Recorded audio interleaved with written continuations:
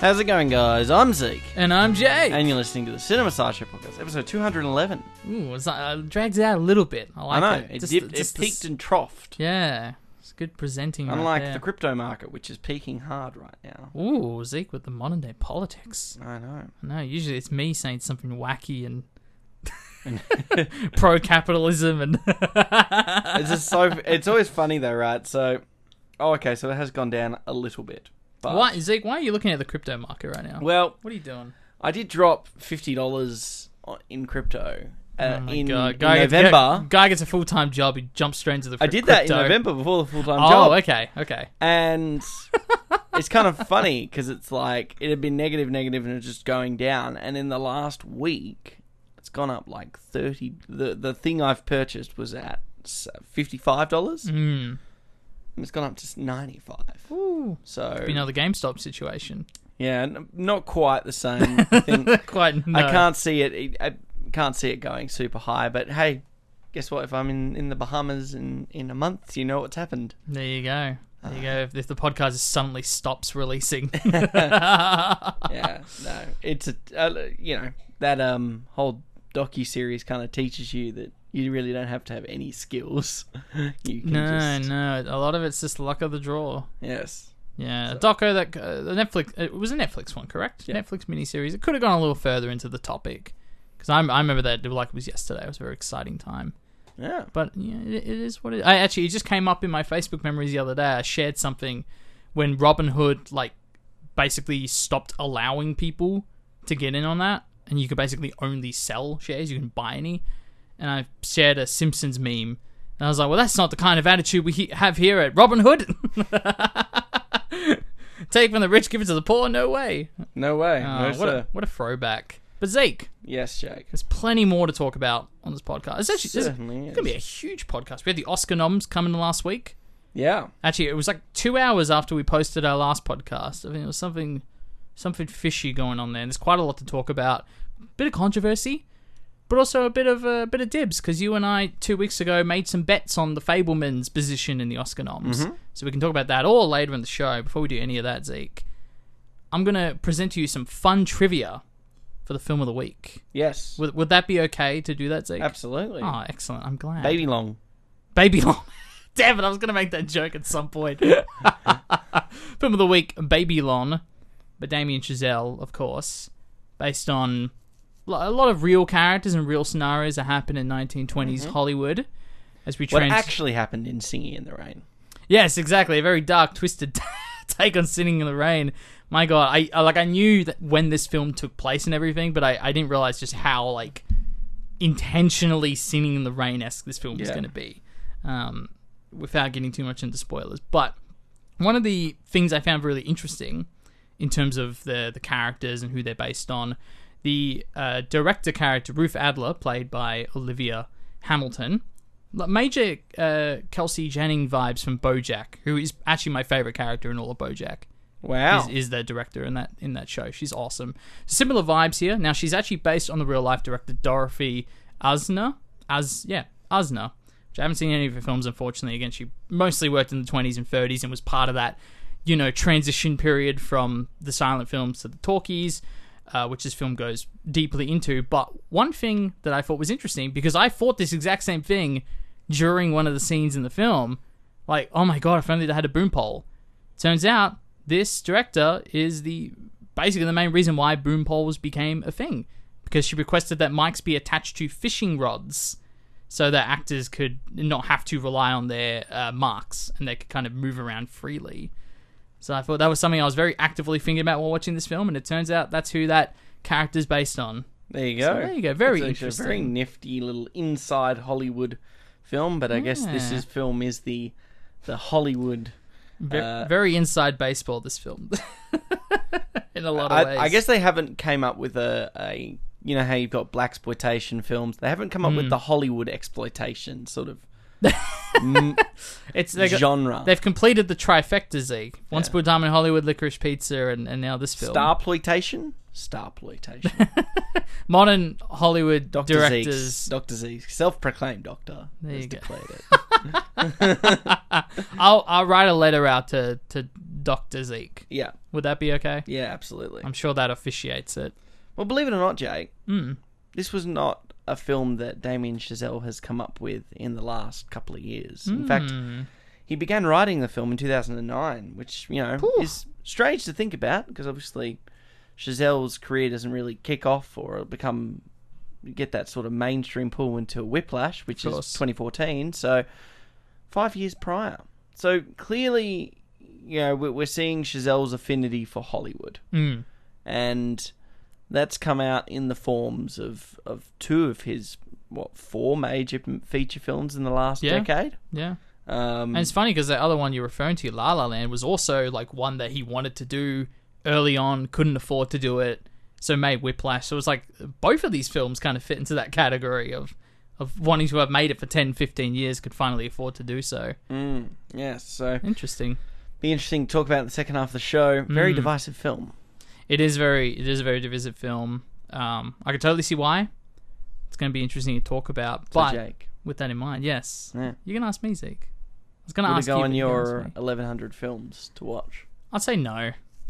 And not to tease what I think of the quality of this film, whether I actually like it or not. In some ways, I'm still kind of figuring that out. But the reason I say no is because I feel like... I mean, yes, we've already joked about this being a very dark, cynical version of Singing in the Rain. But I also think Singing in the Rain is a much more elegant way of talking about this era of Hollywood. Even if it may not be the most truthful way, I think it's easy for us to lean into, the more screwed up, dark version, the X-rated version of the story must be the more realistic one. Probably true, but doesn't mean it's the better version of that story or the telling of that story. I don't know. I got to digest it. What about you, Zeke? That's a really interesting point that we can talk about in the second half of the show. No. I think in this starploitation subgenre, in all seriousness, you've got films that talk about neglected artists, Fall from Grace, the dark side of Hollywood, and they date back to as far as Sunset Boulevard, which is in the same year as Singing in the Rain, 1952. So yeah, within, it might be 1950, but you're right, within at least a year or two. So if you've had that dark side of of Hollywood story being told as far back as the 50s, which is now 70 years ago, it's, you sort of sit there and go, okay, well, you have to be giving me something different. And, in all seriousness, a couple of years ago, Once Upon a Time in Hollywood did provide us with something different and unique. And even that film was, not like the highest regarded Tarantino film, but sure. We talked about it on the show. We quite enjoyed it. Thought it was quite fun. Well, I've had a really weird, digesting period once upon a time in Hollywood. I absolutely love it. And I definitely couldn't say the same when I first saw it, when we first covered it on this podcast. But to that point, it's like there is that element of fairy tale to that film, where it actually does have a shockingly happy ending. It actually kind of ignores all the horrible tragedy of things that happened in that time period. Yeah. Particularly to Sharon Tate and all that. We don't want to spoil too much of that film, but they're very comparable films for many reasons. Yeah, so, no, but we can talk about it in the second half of the show. Jake, what have you caught in the last week? I've caught quite a lot, actually, Zeke. Oh, thank God. One of us has. I'm very proud of myself. I'll rattle through some of these because I don't have a lot to say about many of these. I did catch the third episode of The Last of Us. I feel like I am just going to talk about it every week at this point. And it's getting to that point where it is very, very hyped. People absolutely love it. I think it's fantastic. It is a very great show. But every week, I'm always adding that but at the very end. But I'm worried about this thing. I'm worried about that thing, and which is weird for me to say because the show, it's ongoing. It's not like I'm seeing trailers and the final product's around the corner. It's like this is the final product. I'm just seeing it, over the period of several weeks. And I will say, people absolutely adore this third episode. This was the one everyone was talking about weeks in advance. Of this is going to be the recontextualization of these two characters that were part of the game, but nowhere near in the capacity that this show does it, where it kind of almost rewrites their entire backstory. Well, not rewrites, but sort of recontextualizes it. And yes, the fate is a little different from how the game plays out.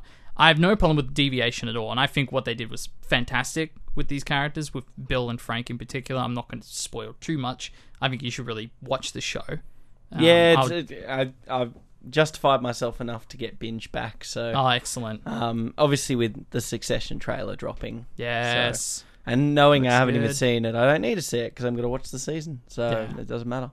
No, exactly right. No, binge is a place to be, man. Get all that HBO stuff. It really is. It's really becoming a quick favorite, quick up at the top of the echelon.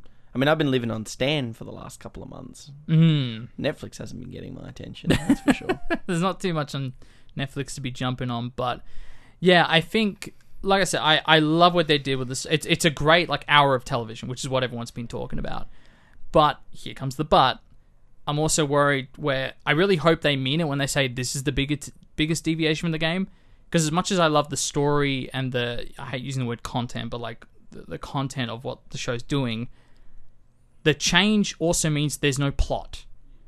And removing Joel and Ellie from the whole Bill storyline is it's very interesting and it's a different take, but it solidifies two things. Number one, I really hope they get them back on track plot-wise, because the whole thing is the building relationship between the two main characters. And if you're going to keep doing episodes that deviate onto these other stories, which I said in the very first episode, I love they do it because they can view the world from different lenses and you don't need to be in Joel's perspective the whole time. That's cool. I'm glad they're utilizing the ability to jump to storylines. But The Last of Us is still a plot about two characters that needs to play out. And if they keep deviating from it, then you're going to start losing that plot. So again, this is something I'm worried about. I'm sure it's going to come back to it. I think I saw the preview for next week's episode. I'm like, okay, this is pretty much I think it's the game's it's plot interesting, again. and it's an interesting point to bring up because you could easily argue and look, I'm not going to sit here and go, oh, let's talk about The Walking Dead, but sure. I think that the conversation can be had here. I mean, there will definitely be people that will put these two in the same conversation and put them up against each other. I mean, the post-apocalyptic zombie TV shows, and it might get to a point where this obviously it probably won't go as long or overstay its welcome because it's a HBO show and they tend to have way more common sense with that stuff. They pretty much already said they're not going to do a Game of Thrones. They're not going to surpass the games. So really, they can only do 2 seasons. Yes. And they have to wait for more source material. But it's interesting because the reason I bring it up is some of the greatest episodes of Walking Dead are the ones that don't have anything to do with Rick. Yes. There's that episode, the Tyrese and Carol episode in season 4. But obviously it's a little different because you're just starting to explore people that have been around for a very long time and you're just giving them that episode. Yep. But it is nice sometimes to deviate because it helps you flesh out your world, gives you perspectives on characters, and like you said, offers those different things. Now, I agree with you. You're always going to come back to the main thread, but you could even argue in Game of Thrones, some of the episodes that deviate away from the main plot narrative stuff are some of the best stuff in that show because you're working out that these, you're humanizing the world around Joel and Ellie, which is important too. Yeah. I'm sure it'll go both ways. It's if I said, if they're truthful about this being the biggest deviation, then great. I'm just worried about how early on in the show we're already getting these kinds of episodes where it's here's a bit of Joel and Ellie and then a completely new story. And it's a fair bump because it's 3 episodes in. We're only 3 episodes in. Those deviation episodes normally happen 3-4 seasons into a show where it's we can spend an episode away from the main thread because we've got the time on our hands to do that. I mean, I'm more concerned with the people who've just never played the game and don't know the story because it almost is that okay, but when's the real story picking up? I feel well, that's me. We're still quite early. Exactly. We're still quite early in the story. I never played Last of Us. I know it's a highly regarded story-driven game. Yep. I know it centers around those 2 characters. And I know the fates of those characters in a footnotes, dot points way. Does that mean I wouldn't want to watch? So no, it makes me more inclined to watch the show. I can get the narrative out in 10 hours rather than, what's the game, 30? Oh, well, the first game, I reckon it will probably line up with the show, just because the show, out of 3 episodes, 2 of them are 75 to 80 minutes long. Okay. These are long episodes, so you probably are looking at a 13-hour show, which I reckon you could beat the game in under 13 hours if you weren't just taking your time with it. Yeah. So I reckon, I thought that, it would be a cool challenge to play the game with the show running alongside it and seeing if you could beat the show. I think that's totally possible the way that it's going. There you go. But yeah, I'm absolutely glad with the deviations. I think the story in itself that they told is fantastic and very heartwarming and sad. And Nick Offerman is excellent as Bill in the show. But I'm just like, I hope they don't do this too many times because then the show stops being about Joel and Ellie. No, we won't ever say no to Ron Swanson in the show. Exactly. Ron Swanson. He is totally going to get an Emmy nom for this later this year. He's great. He's fantastic in this. I mean, they both are. The whole cast is doing really well. Very good stuff. What else you caught? I caught Bad Teacher, the Cameron Diaz 2011 film. Okay. No, we had a Movies at Andy's. I know I'm going back to school, Jake, but I don't think I'm a bad teacher already. Zeke, you should watch this for some tips. No, it was literally, we've just been so busy this last week. It was a very impromptu Movies at Andy's night. It was only like a few of us. So we were like, what more genre should we do this month? How about we just spin in a circle and then grab a random DVD from his pile? And then it ends up being Bad Teacher won the vote. So, look, I'll say this. It's not the worst film in the world. It is obviously doesn't really hold up. Some of the things that characters say aren't very politically correct. And the story is essentially just Cameron Diaz wants a boob job. And that's like the entire story revolved around it. But it's not as bad. Is it The Ugly Truth? Is that what that movie's called? Yeah, movies. That's horrid. It doesn't even touch that in terms of the raunchy Audie's comedy. I remember watching that for the first time and just being utterly gobsmacked at its existence. In 2000, I think it was 2011, that film came out. It was like, even for 2011, that film was atrocious. Yeah. At least in Bad Teacher, I would prefer there just be no character arc. Terrible person at start is still terrible person at the end. Unlike The Ugly Truth, where like good hard-working person becomes terrible person by the end. Yeah. It's a movie that I cannot wrap my head around. But I can also say that about Sausage Party, so here we are. Oh. Yeah. Sausage Party. It's that was something. I was generally excited for that as well. Yeah. And then I saw it. Even as a teenager, I was like, this is horrible. I can't wrap my head around this. There's two other things I saw. I'm probably going to do this in the opposite order how I'd usually do this, because I really want to talk with you a bit more about this last one. Okay. I saw Toy Story in concert last Friday. Oh, yeah. Yeah, I saw this. Took some photos with Woody and Buzz. I did, with Woody, Emperor Zurg, Slinky Dog, all my mates were all there. How was it? It was fantastic, man. It was so good.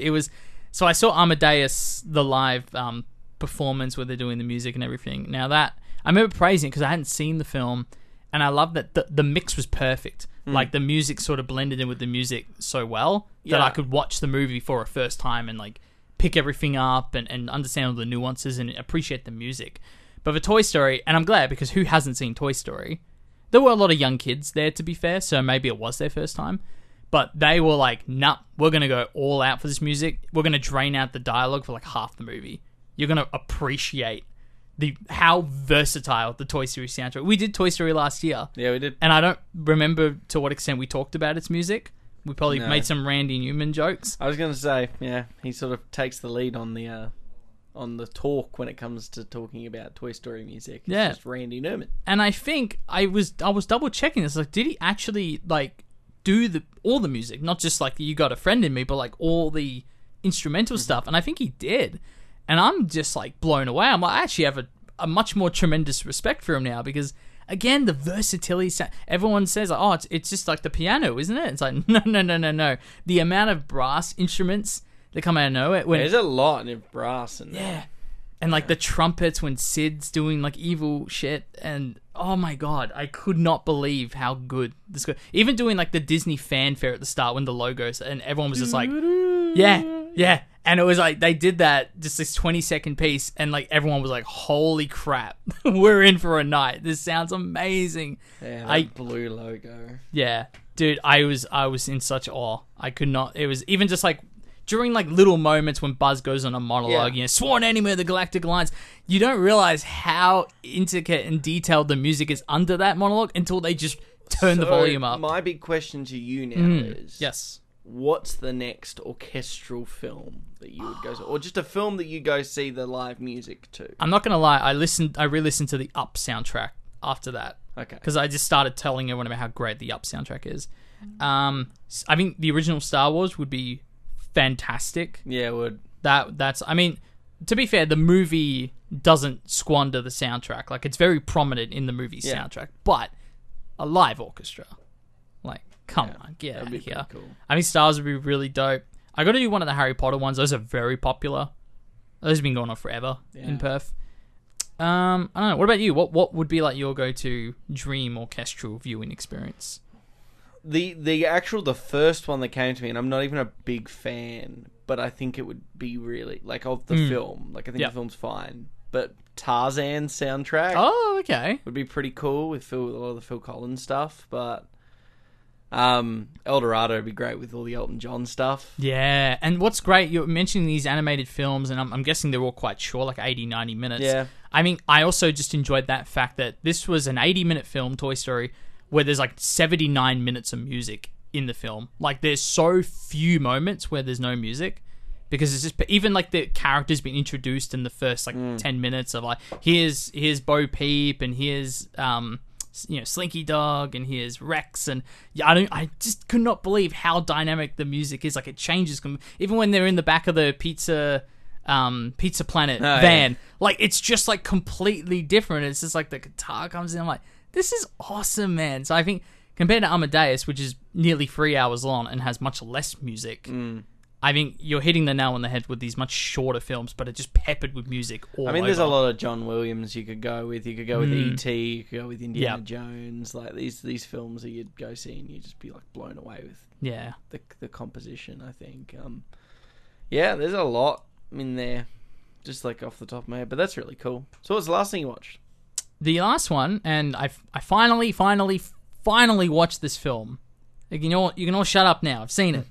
I saw The Menu, finally. Oh, yeah? It's great. It's great. It's a great film. It's fun. It's very like twisted and dark in that sense. I love Mark Mylord's direction. It's obviously very reminiscent of his direction in Succession, but it felt more like controlled. Like, I think Succession, you kind of got that Adam McKay hypercutting.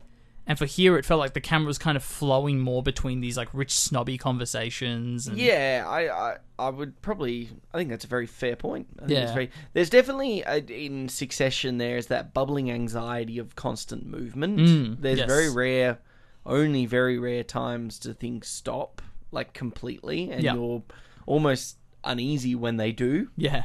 So I'm not used to it, exactly. Yeah, because there's always that frenetic pace, even in things as arbitrary as them going back to a family retreat for therapy. It's like the pacing is still ridiculous.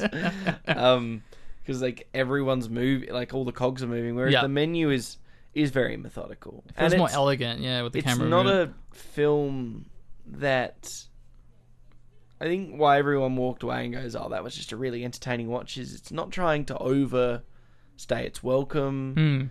It's not trying to, like... I think it's like 100 minutes. Enunciate or make you think about the world, like, in a bigger picture, other than it's got its very clear anti-sort of capitalism notion. Anti 1%. Like, it... Well, my biggest takeaway was just that this is such a clear... Like, the dichotomy in the relationship, the parasitical relation... Parasitical? What's the word I'm looking at? Paracyclical, I guess. Relationship between critics and then consumers. Yeah. And that can be critics or fans or whatever, and obviously Anya Taylor-Joy sort of represents a much more like casual audience go, if you want to compare it to like movie-going audiences or book audiences. I just remember thinking like, oh, this is what it felt like to be in the opening night of Last Jedi. When all of a sudden these like unique creative decisions are like, wait a sec, I don't like this. What's going on? Like, we're trapped. Get us out of here. But I like that it's a wider commentary on all of those art forms. Yeah. But what's so clever about it being food, and I don't want to spoil too much, of course, of this film, is that you have the immediate creation and consumption of that art form. You have all the chefs in one room, and without any glass or any like wall blocking them from the view of the consumers, they immediately watch people consume that art, comment on that. It's a good excuse to have the whole film take place in one room, pretty much. just clever stuff. Yeah, there's a lot of real clever little knickknacks in there. It's a good cast, a good ensemble cast. Yeah.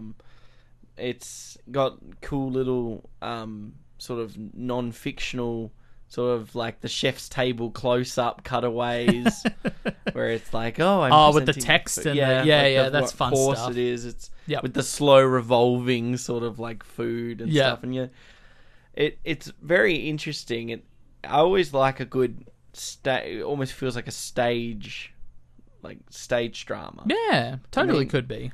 And it works really well, and messages are very clear, easy to understand. The climax is pretty funny. Yeah. Unfortunately, Facebook spoiled it for me. It's okay. A consumable, a more consumable Midsummer. Yeah, you know what? Blake said the exact same thing. So this is Midsummer in a kitchen. Yeah. Much easier to watch. Yeah, it's not much as easier confronting. That's very true. But yeah, no, I wanted to leave that last because I was very happy to finally report that I've seen the menu. Yeah. The only thing I caught in the last week was the first episode of Poker Face. Rian Johnson. That was one I really wanted to watch this week. So I got the first episode. So Zeke, you beat me to a Rian Johnson film. I know. Can you believe it? Unbelievable. Yeah, it was fun. Oh yeah. It was. Look, it's one of those things. Like, I'm clearly just going to forever have a hot cold relationship with Rian Johnson. Of course. I think we're forever going to be on. Hot and you're cold, yes, and red and blue. No. No, it's hard not to. I kind of like what he does sometimes, and then don't like what he does other times. I thought I didn't hate Glass Onion. Sure. I felt underwhelmed by Glass Onion, undercooked, if we want to coin the menu. I felt and I think it was because I couldn't look past some of the sort of cliche, sort of writing cliches that I know Ryan loves to try and sort of flip and turn on his head. Sure. I don't think it worked very well in Glass Onion, whereas it worked really well in Knives Out. And it will be interesting to see how the third film in that Knives Out to round off that trilogy goes, because I don't really know where the next mystery lies, or how they're going to go about doing it. I hope the comment on classism is quite different. Not that the message is different, but like I hope it takes place in like some, rural poor village. I think that would be a fun twist on the Knives Out story. Yeah, but I'm just completely shooting in the dark with that one. The first episode was really good. Mm-hmm. I actually enjoyed it. It was a very easy watch. Casting's great.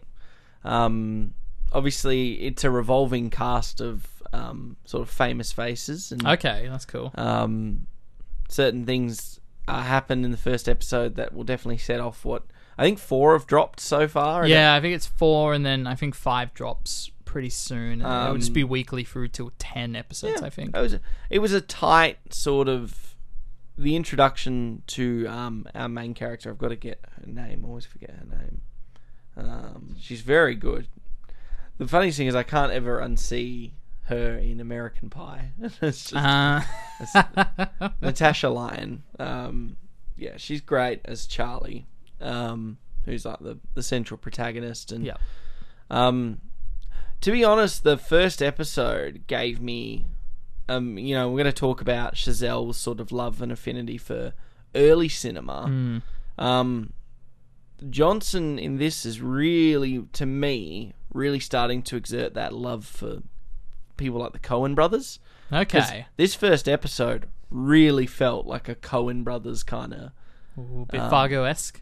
Very Fargo-esque. I like the very sound of that. Fargo-esque. I like the sound of that, Zeke. Little Fargo, little... Oh, yeah.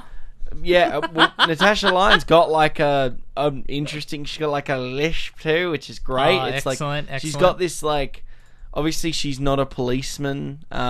They sort of reveal what she's doing in the episode. It's not anything, but why she's so good at reading people. Right. But yeah, it definitely had even the shots, the shock violence in parts. Felt very No Country-esque, and even in Fargo. The tonality, it really just felt like a Coen Brothers episode. Like, to the point where you start to think, well, this feels like a great homage to that. Yeah. Very much the early mid-90s Coen Brothers too. Like that real nice. Well, you could argue some of probably their best films are in the 90s. So, having seen the trailers for Poker Face, I could totally see that inspiration. I didn't even put two and two together until you mentioned that. It's the burnt sort of orange yellow color palette too, which is very consistent. Which even more exerts that pure. Well, what's what the Coen Brothers were so good at capturing in that early mid 2000s. So, I'm very excited to watch the second episode. So it's always nice. There you go. I liked a Rian Johnson thing. Yeah, I literally was thinking all week I need to start Poker Face to talk about in the podcast, but you covered me, Zeke. Yeah. Thank you very much. Without even all in sync right there. I know. Look at us go. Yeah. Now, we got two options, Zeke. We can jump into 95th Oscar nominations list. Or we can do career updates. Well, do you have much to update us on? I guess not. Just putting the assembly cut for Skin and Blister. Yeah, you have 1 week left to donate, folks, so do it. Yeah, that's important, actually. Get onto it. There's our last chance. Is there any way you can extend it, if need be? I can, but I kind of don't want to. Okay. I don't want to set that, like, we'll just continue until we get more money sort of thing. I like it's a clean month, and if you want to contribute, great, but, yeah, otherwise it's fine. The thing is, the film's getting made either way. Yeah. So it's fine. We've had some more contributions in the last week, so it is very, very incredibly helpful, especially for paying crew in this last leg of the journey. So it's all being put to good use, don't you worry. But it is the last chance to do it, so do it. Just give me money. Just give me your money. 95th Oscar nominations. Jake, side them off. All right, well, let's jump right into it. Zeke. Yeah. For Best Picture. And we've seen quite a few of these. We've covered quite a few of these. I'm very happy about that. All Quiet on the Western Front. I guess that's a big, foreign language film Best Picture one of the year. Yeah. Which, hey, well done for them. They don't count everything everywhere all at once, do they? No. That's primarily English. That is absolutely... In fact, that film, it has the most nominations at 11 nominations. Okay. So that film is absolutely crushing it. For Best Picture, you also got Avatar: The Way of Water, The Banshees of Inisherin, Elvis, The Fabelmans, Tar, Top Gun Maverick, Triangle of Sadness, and Women Talking. So, solid list. I think between the two of us, we've seen... All but two, right? Yeah, I mean, neither of us have seen Triangle of Sadness, Women Talking, or Tar. You finally caught Top Gun Maverick a couple of weeks ago. Yeah. And, I still haven't quite... I mean, it got nominated in its year too. Its inaugural year when the original Top Gun came out too. I think it won Best Picture maybe. Or what? No way. No, definitely got nominated. Yeah, that's cool though. I like that. So that's cool. Both Top Guns. It says a lot about, for some reason, Top Gun working. Well, I'm glad it's in here just because of the feat of filmmaking that film was. The fact that every person that flies in that film, they're flying a real jet and they did real training and all the action is real and it's a great film. And it's one of those things that as a film, it's you talk about what I really liked when you're just reading that off is how diverse of films we've got there. It's a good range. For sure. Doesn't feel like every film's super arty. There's a good bit of commercial in there. Got your avatars, but then you got your wild shots like Everything Everywhere. Elvis, I guess probably the Green Book of the Year, I suppose. Of course, it's got to go in there. But then there's that sort of weird sort of middle of the road where it's like, oh well, he was in Method for nearly 2 years, and it took nearly 2 years to make, and it's a right. Well, then he gets acknowledged in performance. Yeah, it's. Yeah, I mean, look, I'm not surprised in the slightest that Elvis is in here. Neither of us liked it very much at all. I guess it's Australian representation. Many people that liked it though. I actually don't know many people that liked it at all. Yeah, I guess if you're just a fan of Baz Luhrmann's style, then needed to get Tom Hanks in there somehow. Well, he's up for the Razzie, so there you go. He's certainly not up to the Oscar.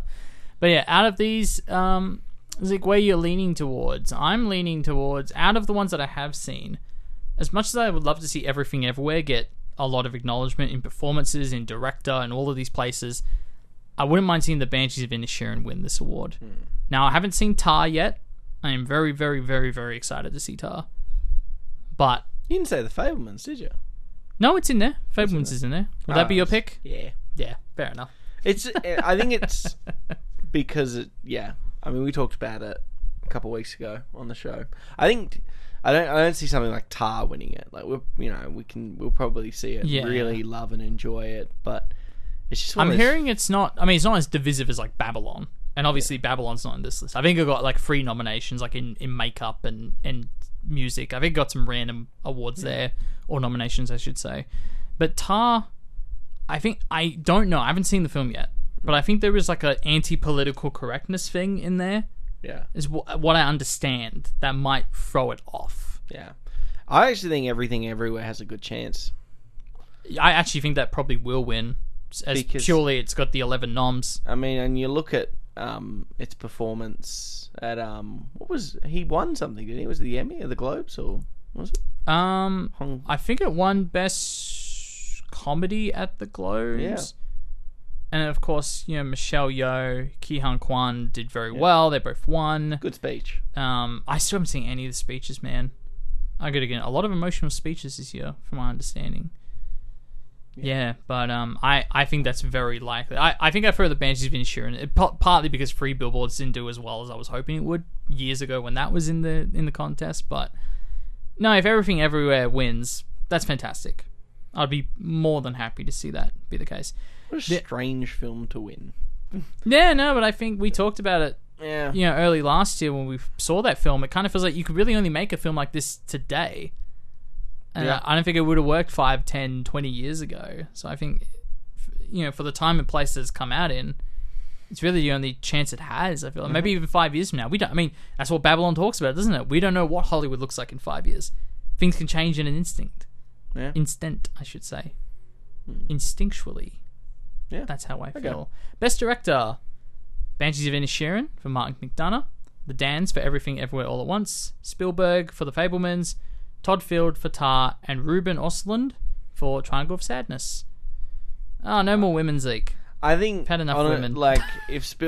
This is, I think this is really Spielberg's to lose, isn't it? Really, it'd be I think that being the Oscars in particular, it's that I think it's the symbolic nature there, maybe. Right. The filmmakers. I mean, if the Dans are taking out Best Film, they're not going to get Best Director. I mean. Oh, well, that's not... I mean, you got Parasite with Bong Joon-ho. Yeah. That was kind of a surprise. He took both of those awards home. Yeah, I'm not saying it's not impossible, but... Yeah. I don't know. I think I'd pick Spielberg. It's probably between him and the Dans. Yeah. I don't really... As much as I think the Banshees of Inisherin's great, I'm looking forward to seeing Tar, but and I'm having not watched any of these videos or done any research on what the odds are, that's my instinct, is between those two. Yeah. And I could totally see it. Be like, okay, let's give Spielberg the directing nod, because he finally told his story in a sense. Yeah, and then you give Best Picture Everything Everywhere. It's that Scorsese thing, right? It's the bookend of the career. You know, at this point, that's for a lot of us. That's the Spielberg tied into a bow. Now, we obviously want him to keep making films, but it's a nice way to sort of cease it. But I feel like everyone's had their moment like that. You know, these elder statesmen of film. A couple of years ago, Hopkins goes out and takes best actor for The Father. So know, God, what a wild night that was. Yeah, at 83. Oh God! Speaking of best actor, got Austin Butler as Elvis Presley. Nope. Colin Farrell and the Banshees of Inisherin. He's pretty excellent in that, to be fair. Brendan Fraser for The Whale. That's probably it right there. It's probably a winner. Bill Nye for Living, and Paul Mescal for Aftersun, which I think that's like the big surprise. Everyone's pleasantly surprised to see him get a nomination for Aftersun, which I'm hearing is great. No clue when that's coming out here. You reckon it's going to Brendan Fraser? Out of that group, yeah. Yeah. I think it's... Wow. Imagine thinking that in 2023. Brendan Fraser winning Best Actor at the Oscars. That's surprising, I guess. Well, makes me just want to watch The Mummy again. I've never seen The Mummy. Apparently he rocked up at some random screening. Yeah, I saw that. Yeah, I saw like a picture of him showing up. Cool. Yeah, Yeah, no, I'm very happy for him. The Renaissance is real, as they say. For Best Actress, you got Cate Blanchett for Tar. She's probably going to win, let's be honest. Ana de Armas for Blonde, which I have no problem with. She is great in that film. That's all I'm going to say about that. You got Michelle Williams for The Fabelmans. Michelle Yeoh for Everything Everywhere All at Once. Now, bit of controversy here. You got Andrea Riseborough. I'm sorry, I can't pronounce the name. For To Leslie. Now, there's a whole thing going around that apparently people that she something to do with the Oscar campaigning, because like no one's seen this film, To Leslie. Like, no, what is this film? And so there's rumors that she might be like getting kicked out of this category because of some targeted marketing plan they did for the Oscars. From what I understand, it just seems BS to me. Like, a marketing plan's a marketing plan. And I come from this weird place where I've not seen the film. I wouldn't have never heard of it if not for the fact that its director and editor both worked on Better Call Saul and talked about it on their respective podcasts. So, with this... Yes. So, you're saying targeted... So, the marketing team of this film have just put this film in the right hands, and that's influenced the vote? I think, and I'm not overly knowledgeable on this, I think it is something to do with them like targeting certain people and like influencing them to do like each day for the last week of voting to tweet specifically about her performance in this film as part of the marketing. But the thing I'm wondering is like, well, how's that bad? How's that a negative thing? How is that against any rules from the Academy? Yeah. And Harvey Weinstein, look what he got away with. Yeah. But apparently this is bad because I've never heard of that film before. What? Yeah. This feels very... I mean... What, the Oscars getting worse and worse viewership every year, so... Yeah. Let's just keep throwing fuel to that fire. Look, it's Blanchett's, isn't it, really? Yeah. It seems that way. I don't think there's any real competition here, from what I understand. Well, to be fair, Michelle Yeoh has won a few, so potentially, but... actually, you know what? I'm really curious now where they go with that. They'll go with Blanchett, I reckon. Yeah, probably. You think it also comes back to if you give Everything Everywhere All at Once... Everything. Yeah. Like 11 noms, probably maybe 2-3 wins. Yeah. I think Joker was 11 for 2. Yeah. But to be fair, I think that film, it got plenty of Oscars. Yeah. Two was plenty for Joker.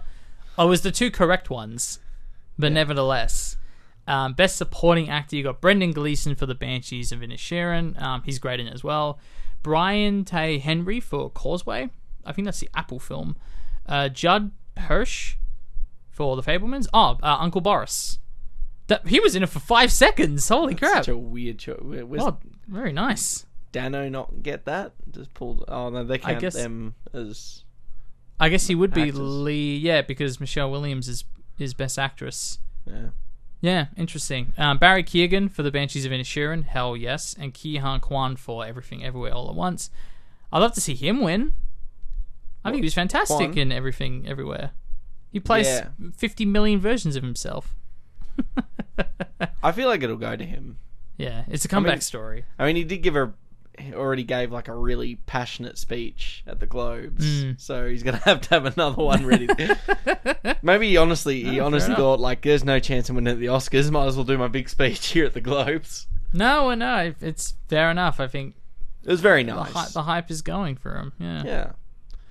It's interesting because although he's a very compelling sort of like paramour, I guess is probably the accurate term, like, because he's not the antagonist, so and he's not the protagonist, so I guess he's the love interest, isn't he? Really? Yeah, precisely. But he's the heart of the film, really. Yeah. He's the one with the big monologue about everyone should love each other. Yeah, he's really nice. Yeah. No, he's fantastic in the film. I love him. He'll probably get the dub. Yeah. Best Supporting Actress, Angela Bassett for Black Panther: Wakanda Forever. That has quite a few noms, just so you know. Hon Chow for The Whale, Kerry Condon for The Banshees of Inisherin. Hell bloody yes. Jamie Lee Curtis and Stephanie Hugh for Everything Everywhere All at Once, respectively. Probably a Banshee nod, right? I mean, Kerry Condon's fantastic in the film. I love that she's nominated. There's a lot of love for Banshees in Inisherin, though, to be fair. I think that got 8 or 9 noms. It got 9 noms. Yeah, people love. In addition to All Quiet on the Western Front, how the hell did that get 9 nominations? Oh, We've only read one so far. Oh, you music, techies. yeah, techies. Yeah, fair enough. That I'm actually going to go ahead and say that's a really tricky one for me personally. I've only seen 3 of the 5 performances. Yeah, it probably is between those 3. I actually don't know where the conversation's going. If Kerry Condon wins, I'll be very, very, very happy. But if either of the ladies from Everything Everywhere win, I'll also be very, very happy. Yeah. But we'll see. Maybe I'll watch The Whale and really, really fall in love with those performances. Jamie Lee Curtis back up there. Yeah, let's do it. See what wacky things she has to say on stage. Best Original Screenplay: The Banshees of Inisherin, Everything Everywhere All at Once, The Fabelmans, Tar, and Triangle of Sadness. Those 5. It's really between those 5, isn't it? I reckon that All these Banshees categories. might have this. Yes. I reckon if the Dans win director, I am more than happy for Martin McDonagh to win screenplay here. But otherwise, my mentally, I don't think this will go to the Fabelmans, and I don't think it'll go to Everything Everywhere All at Once, because I don't think the writing isn't exactly it. The screenplay itself for Everything Everywhere, I don't think is like in the conversation for being like its strength. Like it's a good story, sure, it's a compelling narrative, but it's sort of it's what comes out on the screen. Sure. And in the performances, that's where it really shines through. Yeah. Whereas you've got I'm McDonagh, kind of with you in that sense, yeah. All his films are just dialogue-driven films. That's sort of where it shines. It's the Rian Johnson situation with Knives Out. It's like, on paper, I mean, that film isn't nearly as good if it's not in the screenplay. Whereas, I'm with you in the sense. I mean, Banshees of Inisherin, I would love to see it win this category. Yeah. Yeah, speaking of Rian Johnson, Best Adapted Screenplay: All Quiet on the Western Front, Glass Onion, Living, Top Gun Maverick, and Women Talking. Top Gun Maverick. 100%. Really? No. Oh, okay. I mean, it's fun. It's pretty much the same screenplay as the last one. Best Adapted, yeah. This is a weird one for me because probably Western Front. I love Glass Onion, but I just don't see it winning in this category at all. And All Quiet, I mean, people love it. People think it's an excellent film. Because it is an excellent film. It's just not as good as its 1930 version. Sure. Yeah. That was our conclusion. Yeah. I guess that's kind of...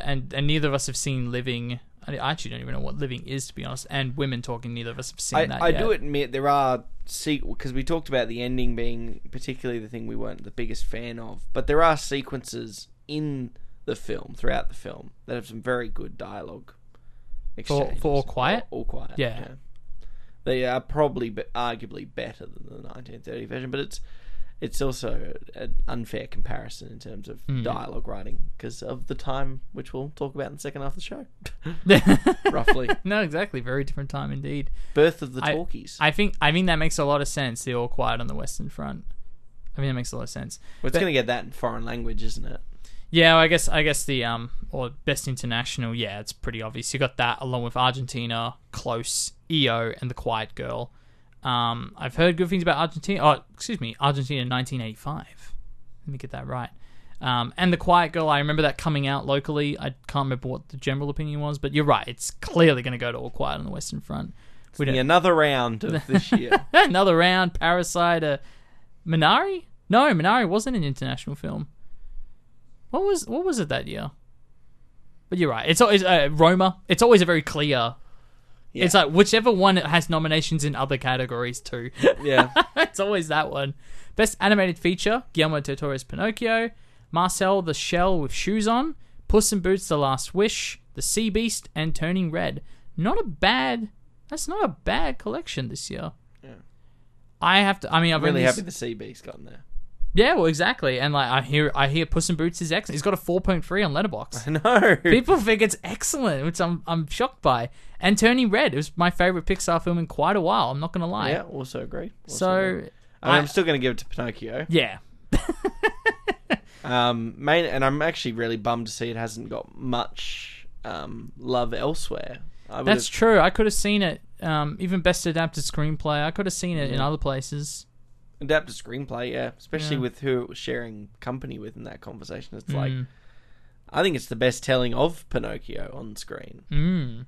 Like, that's the best on-screen depiction. I prefer that over the 1940 version. I think story-wise, it was better. It's more hard-hitting for sure. Yeah. Voice acting performances. Great to see Sea Beast in there. I really think that's an authentically really, really good animation. That was my Mitchell's vs. the Machines of this year. Yeah. It came up in our little awards discussion a few weeks ago. Yeah, so you gave it a shout out. So I'm happy to see all of these in here. I really am, and I would love to see Marcel the Shell with Shoes On because it seems very experimental. So that I'm kind of curious about in that sense, but otherwise I have to go with Pinocchio as well. Just a brilliant film. Let's see. Let's jump down to Best Original Score. You got All Quiet on the Western Front. You got your Babylon. There you go. Got to be honest, the score kind of went over my head a little bit watching the film. Why? Because it was just in your face all the time.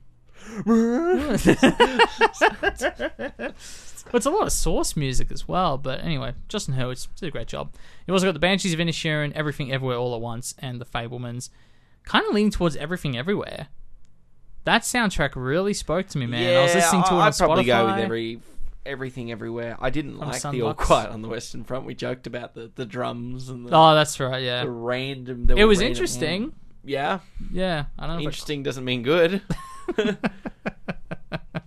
Yeah, okay, I think we're both aligned with that. And the Banshees of Inisherin, I just remember the tune from the trailer, which is great. But I think Everything Everywhere is so unique and so versatile. We're talking about the versatile Toy Story soundtrack earlier.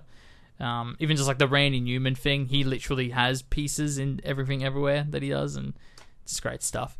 Best Original Song, you got Applause from Tell Her Like a Woman from Diane Warren. Hold My Hand, which is of course the Lady Gaga Top Gun thing, which I wasn't huge on. Lift Me Up for Black Panther. Natu Natu from Triple R. We're finally getting some Triple R love here, and I'm guessing this will probably win. But then you got This Is a Life from Everything Everywhere All at Once, which is also a brilliant song.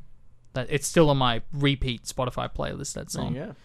So, as much as I would love to see that, I think Triple R deserves a bit of a nod here, because I heard a bit of it, I'm like, this is catchy as hell, man. This is great. Yeah, it's a film bit I of got to sit Bollywood down music. and watch. Yeah, it's just as long as Babylon, so get ready. But hey, it's meant to be excellent. Best Sound, All Quiet on the Western Front, Avatar: The Way of Water, The Batman. Jeez, finally getting a nom for The Batman. Elvis and Top Gun: Maverick.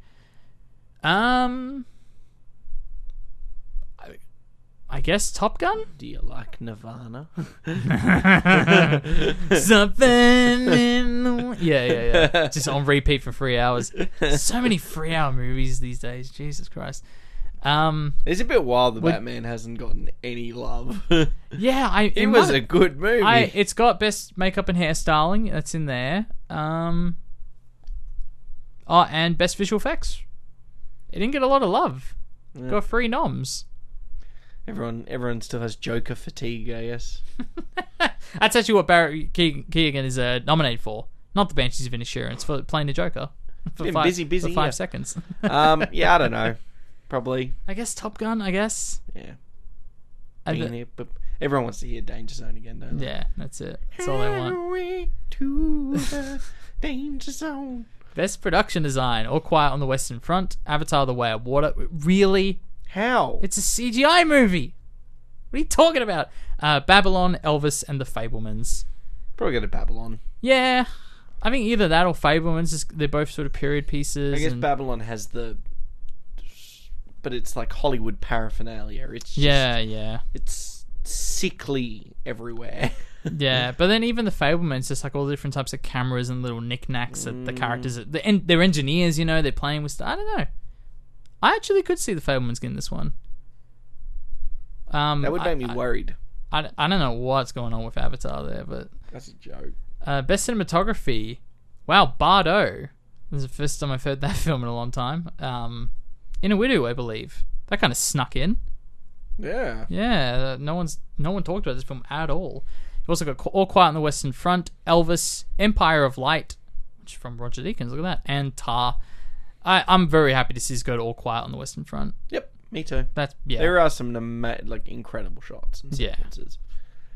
You definitely get the scope that the original doesn't have. And it's a bit more story-driven than, like, 1917. No.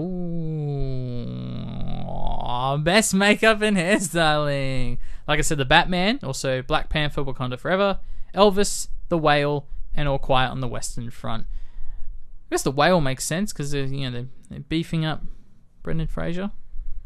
Yeah, they viced him. Yes. Exactly. But then Elvis is very loud and proud, I guess, so there's that as well. Yeah. This might actually be the one that Elvis gets. Yeah. Yeah, I guess so. Unless they want to do like a bombshell with Charlize Theron. It's like just that one thing they want to acknowledge. I'm actually with you. I reckon Elvis. I reckon that makes more sense. Best costume design: Babylon, Black Panther, Elvis, Everything Everywhere. That's surprising. And Mrs. Harris goes to Paris. Look at Mrs. Harris getting a shout out. Mrs. Harris, go on. Go to Paris. Probably going to be Black Panther, right? Go on. They won, didn't they? No, you're right. I forgot how many Oscars they tried to shove in Black Panther last time. They might try and do it again. Did anyone see it this time? I don't know anyone that saw Wakanda Forever. Yeah, we live this was a terrible year for Marvel, which made me very happy. It's a great quote in general. Yeah. Okay, Martin Scorsese, calm down there. No, I've been pretty open, but I have heard this movie is good, but it's surrounded by a lot of crap. So, like you said, most people didn't get to it because most people didn't make past She-Hulk. No, there you go. That's it. I reckon it might be an Elvis Babylon thing. I mean, Everything Everywhere has great costumes, but I think it's going to get so much attention elsewhere. So, yeah, it probably is an Elvis Babylon. It's one of the period and pieces. Probably gonna I don't know who they love more, Hollywood, Elvis or the golden years. Well, I will say Elvis got at least 5 more noms than Babylon did. So probably Elvis. So I reckon it'll be Elvis. Best film editing: The Banshees of Inisherin, Elvis, Everything Everywhere All at Once, Tar, and Top Gun Maverick. Everything Everywhere. You know what? Or Top Gun Maverick. I could see Top Gun getting it. I really could. I mean, just because... I mean, you hear the stories of how much footage because the actors had to bloody hit record on their own cameras, and they kind of just had to piece together this tens of hours of footage of flying to create this coherent story. Yeah, I reckon that's the narrative they go with. I mean, Everything Everywhere, the editing is so mind-bogglingly in your face, and it's great. But I reckon Top Gun might just have that more like I think straight the technical finesse aspect to it. Yeah, and it's got excellent pacing. Like the way it builds to its third act, Top Gun. Like that final run, it's excellent. I know it's the Death Star run, but it's like, it's so good. Yeah. I actually could see Top Gun beating out Everything Everywhere. Does Tom Cruise get to go up on the stage if they win something? I guess it would be Eddie Hamilton. He would go up to be like, "Yes, I edited all the footage." With him? Just so he says like one crazy line, or gives like one Tom Cruise laugh. So Tom just follow him closely behind. The Tom Cruise laugh. Oh, so good. We'll wrap this up very soon. We got best visual effects for All Quiet on the Western Front, Avatar: The Way of Water, The Batman, Wakanda Forever, and Top Gun Maverick. It's probably going to go to Avatar. Yeah. You know, a lot of people saw it. It made $2 billion. Oscars need numbers. And what else would you give it to? No, it's great. Wouldn't it be great if like Top Gun Maverick won for visual effects, and then bloody Avatar won for best production design?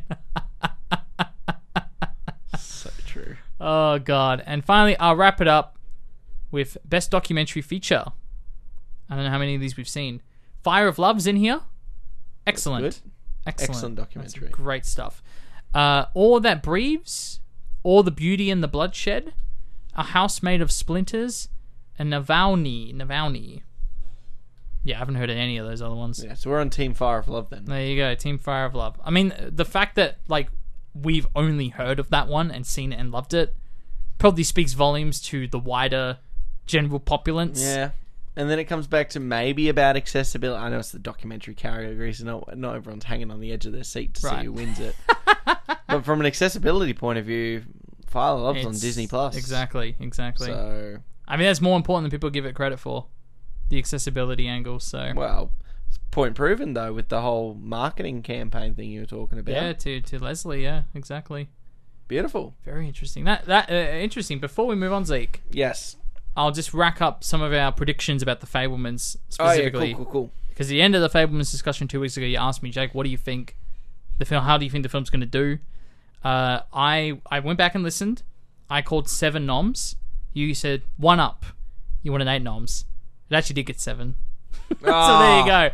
Right on Bang the on the money. money. Bang on the money. But no, pretty good. Pretty good. Yeah. You went on to say you think it's going to win for 2, including Best Original Screenplay and for Michelle Williams' performance in Best Actress. Which, to your point, we had debates whether she was actress or supporting actress, Yeah. and whether that was an adapted screenplay or original. You were correct on both fronts. It is respectively Best Actress and Original Screenplay. Yeah. So I think we'll it'll see get if it wins. screenplay. I probably would alter that and think maybe he's going to get director with it, and then Blanchett's going to take out Tar. But I might stick interesting. by Michelle Williams after watching Tar. Yeah. So who knows? You never know. You never know what's going to happen in this race. But very exciting stuff. Big first half of the show, Zeke. Yes. Ready to dust it off. Move on with our lives. Go into a 3-hour film. But Jake, what are we watching? This week on the show, Zeke, we're watching Baby Lon. I saw your joke. I think what we have here in Hollywood is high art. It's Party time! Sparkle time! If you could go anywhere in the whole world, where would you go? I always wanted to be part of something bigger. Yes. Let's go! Something that lasts, that means something.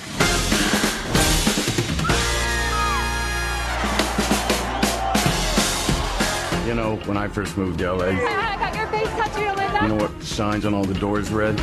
No actors or dogs allowed. I changed that. Morning! Good job for you. I'll do anything. That's the cocksucker they sent to screw us. Bitch is stealing the scene right from under me. She's icing her nipples so they perk up through her dress. I ain't icing my nipples. This is natural. Where do you say we come in for my close-up now?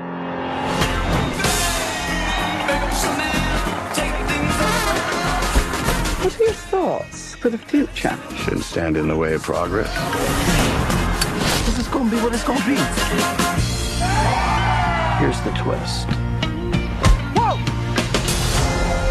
The girl seems nice. She is. She has no idea what's next. There's a new sensibility now. People care about morals. I've never done nothing except disappoint people my whole life. But I made it on my terms, not theirs.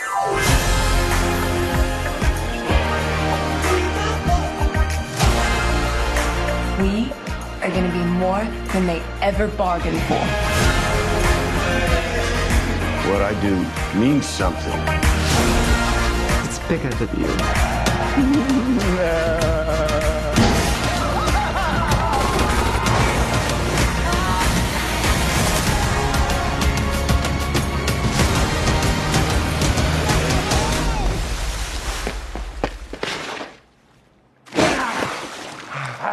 And I'm going to bed.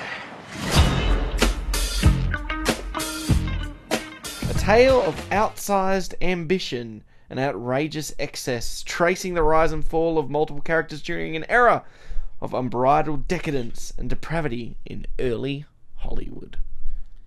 How early is it? 1926. And when do we want it? Before...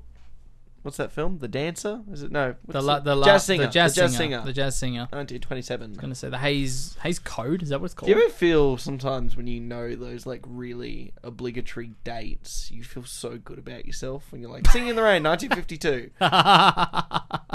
Citizen Kane, 1943. Yeah. I saw a poster for The Seekers today, and I was like, Ooh. 1950. No, it's good. It's very smart. Yeah. I like it. Yeah, no, it's I didn't feel so smart looking at the cast list. I did not recognize half these. I didn't realize. I think Spike Jonze was the director Otto Von toward the start of the film. He probably has the best line in the film. He says, "God gave me a beautiful son and I've squandered it." That's the best line in the film. Yeah, it's an interesting collection on an ensemble. First time really Chazelle's really worked with an ensemble. Which to this extent. I mean, Whiplash, you kind of think of it as a two-hander. And in La La Land, you kind of... There's some stars in there, but you also kind of think of that as a two-hander. Yeah. And this is very much like a collection of characters roaming around with no plot. Yeah. It's an interesting film, right? Because, we're going to sit here and I feel like, it's interesting because we're going through the month of January, which is always a fun time because you've got all these directors coming out with their their films and stuff, and They're Oscar darlings. They're Oscar darlings. They're basically their javelin throw at an Oscar, and we've seen Bombok for a consecutive week of White Noise. Had to get it in there. No, had to get it in there. 4 weeks in a row. Legit, we watched that film and we were left sort of underwhelmed, confused. This film didn't leave me confused because it was pretty clear what was going on, or the film I was in. And I didn't think the film was really trying to create any more sort of thought-provoking, higher order thinking, or talk about like big issues. It was honestly just a Hollywood paraphernalia film with a Wolf of Wall Street complex. But the comedy of like a bad teacher in times, Yeah, there's some inappropriate stuff in there. I mean, don't get me wrong. Lowbrow comedy. Lowbrow, yeah. Like not the sort of the sophisticated comedy that comes from like a Coen Brothers or a Tarantino that is undercut by violence and depravity. It sometimes it's a bit of shock as well. Like I went with my friend Andy. This is the first time we went to a film together, and like a lot of the comedy for him was like that initial gasp of shock, like, oh my god, I can't believe they said something that like homophobic or that insulting, that sexist, or before laughing because there's always those little inside jokes there about film sets and things like that. So I found it funny from that standpoint, but I think as a film, and it's a big film, it's a hot mess. It's 3 hours and 8 minutes. Look, I wouldn't call it a hot mess. I mean, again, I'm putting it in that same category. Once Upon a Time in Hollywood and Licorice Pizza, like these films where these directors are clearly longing for simpler days in Hollywood. They're doing these big sprawling epics with no plot. This is kind of hangout films. Yeah. So I'm trying to look at it from that lens of how is this different from those films? Yeah, I think PTA's a really good sort of point to bring up here because I do think there is a lot of Paul Thomas Anderson in this film. Yeah, the whole Tobey Maguire scene is just Alfred Molina and Boogie Nights. Yes, like that whole arc is exactly that. Yeah, I do think it has less. I think there's always a through plot with a Paul Thomas Anderson film that's clearly and easily identifiable. In Licorice Pizza, it's just a simple teenage love story, really, a relationship developing in the golden age of life, and that's essentially all Licorice Pizza is.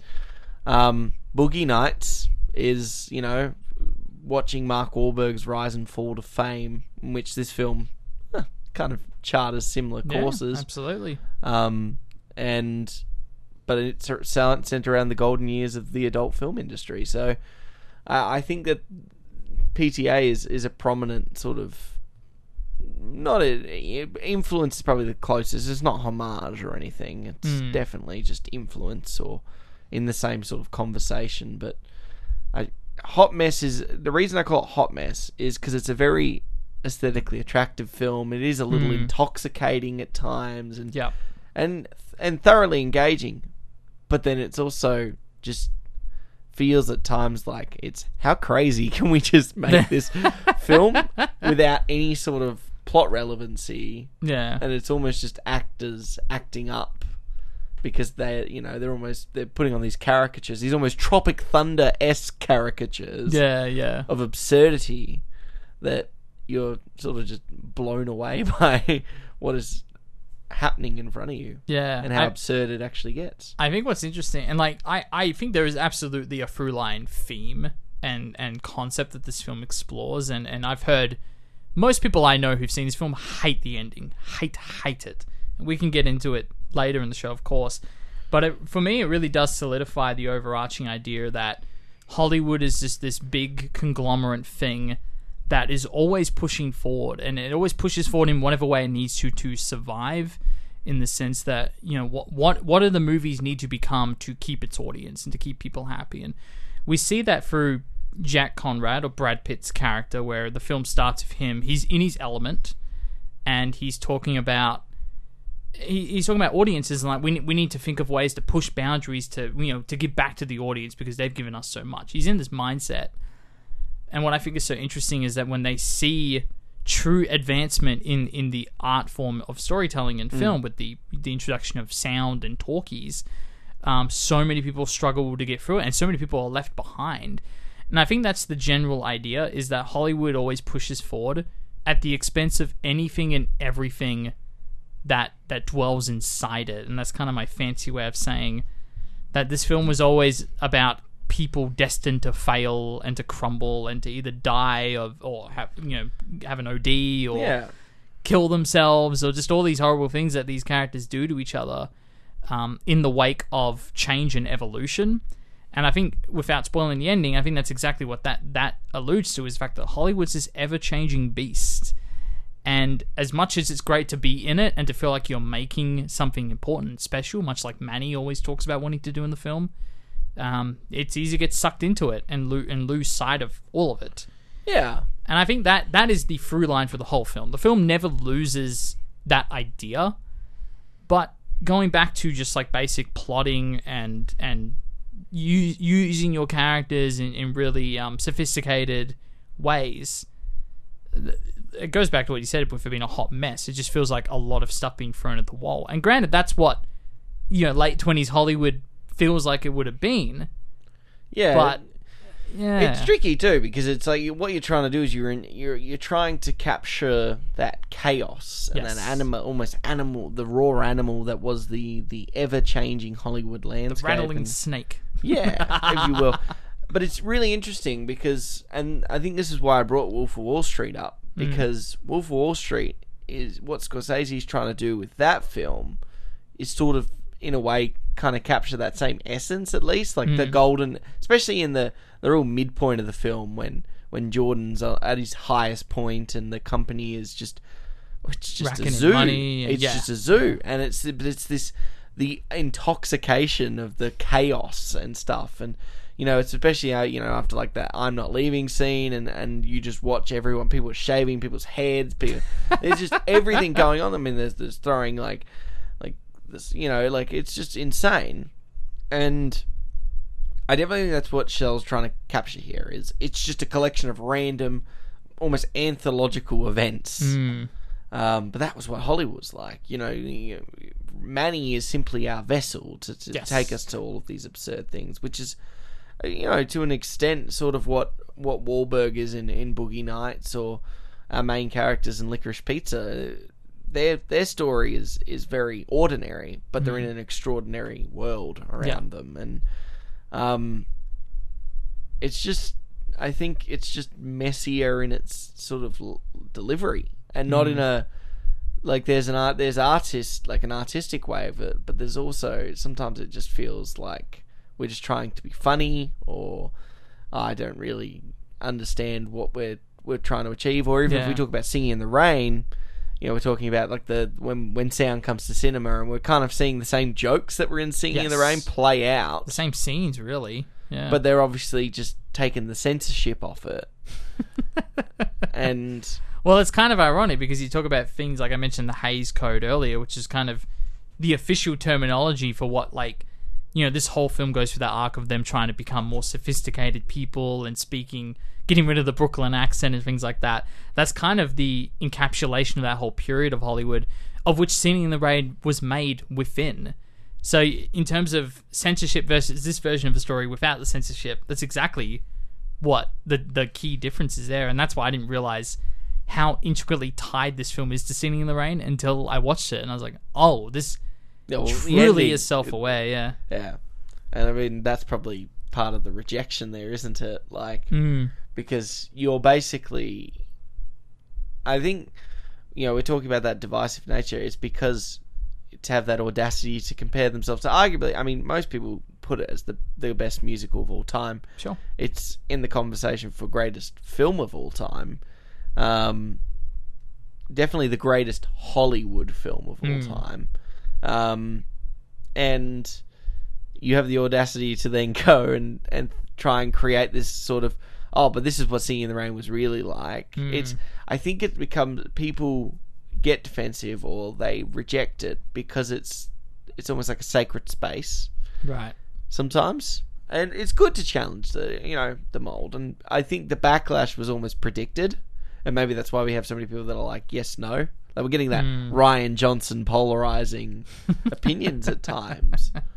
Where it's very brave to sort of challenge it. And, the grim realities of some of these actors and people that, like you said, were people of this silent era going into, they just couldn't cut it, is quite grim and not very positive. And for all of these stars that were made, many stars had to fall, or not even be born in the first place. Literally, a Star is Born sort of comparison there, which has its own many iterations over the decades. But to that point where it's like, this is sort of the darker version of Singing in the Rain. You compare those two scenes where it's, in one it's very comical and she's turning her head and the sound's all messed up and it's funny and we're laughing, and then you look at this where it's like people died trying to master this technology. The people in these hot boxes with the cameras, and they heat stroked and died.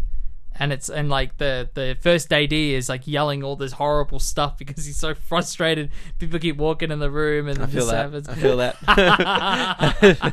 Oh, I was dying laughing during that scene, man. It was so funny. But yeah, it was. I think. Do you have a little side joke with Andy?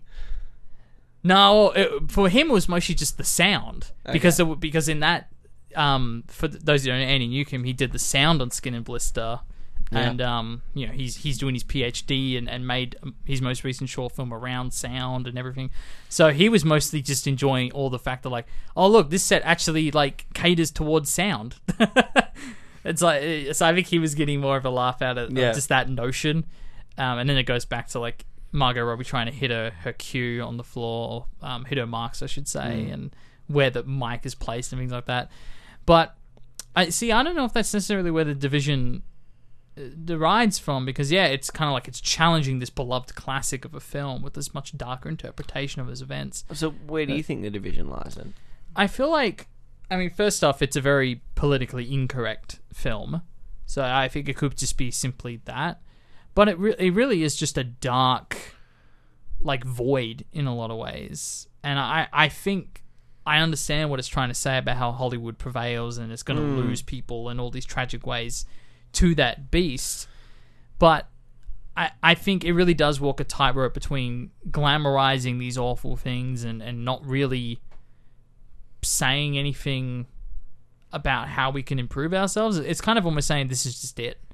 It's just a blanket statement without any real idea of like... This was actually what it was kind of like in that sense? Or? Well, yeah, and I think if I look at the Sidney Palmer character in particular, who obviously deals with a lot of racism in small ways and bad ways throughout the film. Obviously, he has to do blackface at one point with the coal, and just like the way people talk to him at like the fancy, lunch event, whatever it is. It's like that, to me, all of that just felt like just a reminder of like, this is no different than today. Like, is this really any different than how we treat people today? And I feel like part of this film's messaging of being like, nothing has changed, and walking that tightrope of whether it's glamorizing the events of the late 20s. I miss when we were able to do coke at every party and people were dying left, right, and center, and there were these big orgies. I miss those days. I think maybe that's where it's coming from. I could be completely wrong. Well, did you like the film or not like the film? What's sort of your... It's a complex question, isn't it? Well, that's it, because I'm like, yes, it's divisive, And I'm sure there's varying different things at play. It's really hard, and maybe it's a film that will require like digestion over time. Yeah. Maybe it's a Once Upon a Time in Hollywood situation. Sure. I think you're right. Maybe it's just not a very consumable film on the surface. I mean, there are a lot of things that aren't working for it. It has got very grim subject matter at times. It's not really positive in any way, shape, or form. And to be honest, the comedy is clearly there sometimes to compensate for how grim realities are there. I think I get a little frustrated, like, on the focus on certain subject matter that feels a little now cliche, because I feel like it's been touched on, like the crime underbelly of Hollywood is a narrative often explored and is one of the few sort of story driving points or plot driving points that, you know, gets sort of Manny out of the country and stuff. And I think it's a very not lazy. It's like a weirdly noir way to end. It's just a very okay, well, yeah, ironically, yeah, probably an ode to the 1940s sort of noir world where, you know, even the ones set in, you know, we did we did The Stranger, didn't we? No, what did we do? We did Double Indemnity. Double Identity, year, which is a sort of a crime film that sets itself in the Beverly Hills sort of area. I think that to me felt a little like what little story the thread that actually exists here doesn't actually feel very promising or very engaging. But then it is you know, as a film lover, you watch a film like this and you know this is coming from a person that does love film. Yeah. And clearly loves film, and there are moments where you're completely caught up in the awe of spectacle, which I reckon Chazelle's 10 times better at than like Baz Luhrmann is. Oh yeah, well, just like he's like extravagant wonders in this film that we keep entering in and out of these big mansions, and just like the blocking of all the orgies and everything. It's all great stuff. It's all coordinated really well. And it goes beyond that. It's not just in this film, it's in La La Land, it's even in First Man. Like, the aura spectacle doesn't come with a lot of people there. It comes from a feat of like that opening shot with the when Gosling's in space, like those sequences, or even when he gets to the moon and the just the breath and stuff like that. Aura of spectacle is always a big thing with him, and it's even in things like Whiplash, where it's like, you know, these, like we were talking about, these two-piece films. But the finale of that, which is just this, you know, this music spectacle, he's very enticing in that way, and I think it lures you in, and you definitely buy in for a period. But I don't know. I really don't know. It's tough. I think the key, and I just kind of thought about it then, is it's not even so much like the lack of plot, but just the pacing. And I think for me, it's when you finally get to the Tobey Maguire scene, and at that point you're not checked out, but you're also like, I kind of just have no feel for how far into the narrative we are at this point.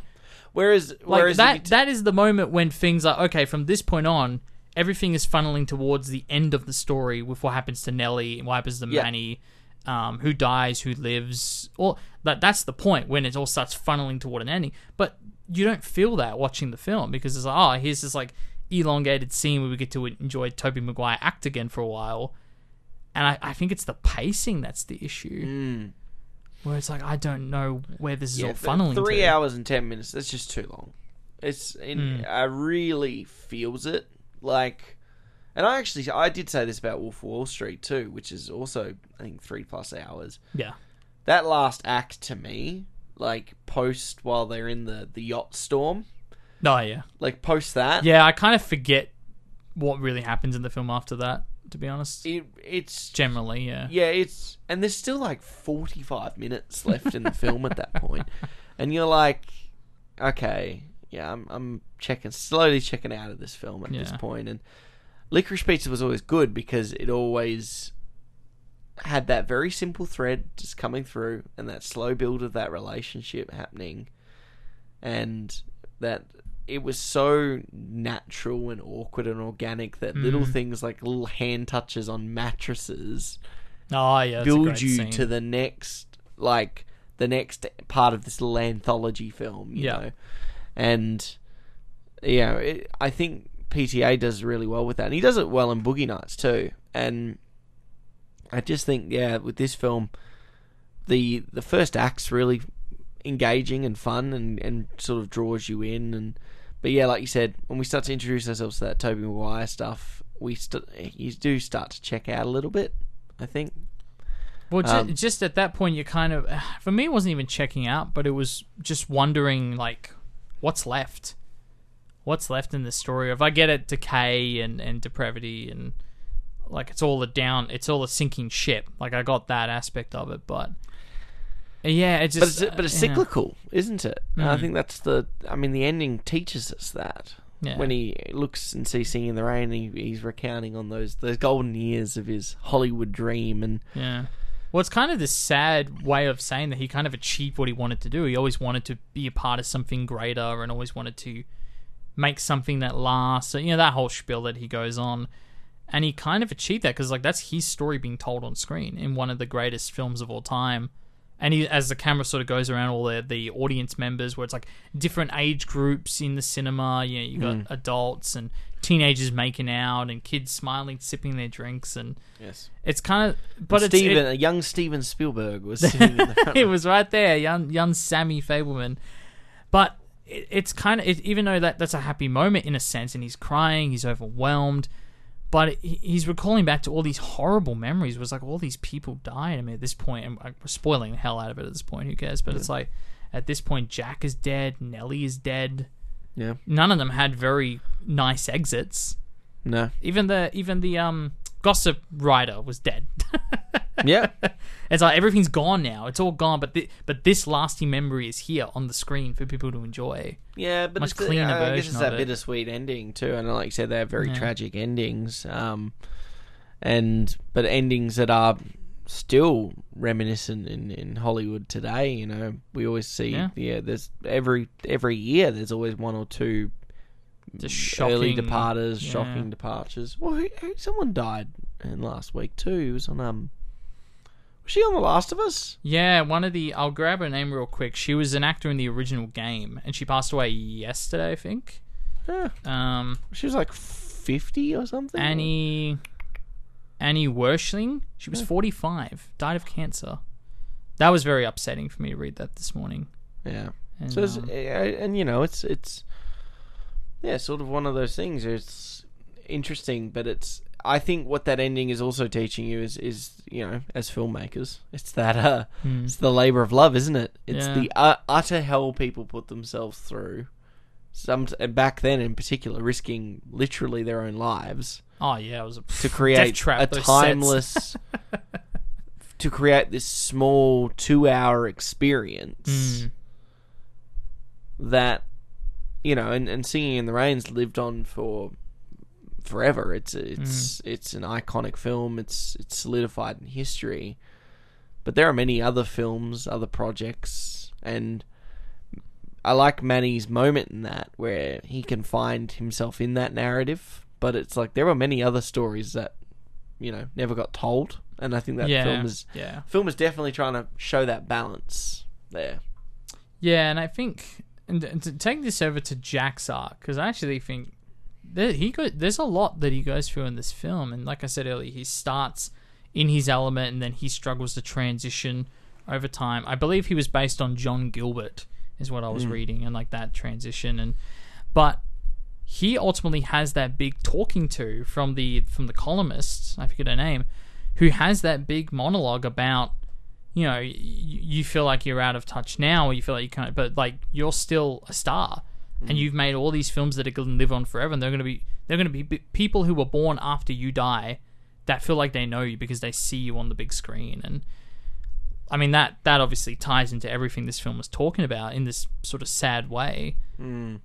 But for me, that's what's so special about cinema, is that as long as it's not stays the way it is, but as long as the film is this sort of untouched relic.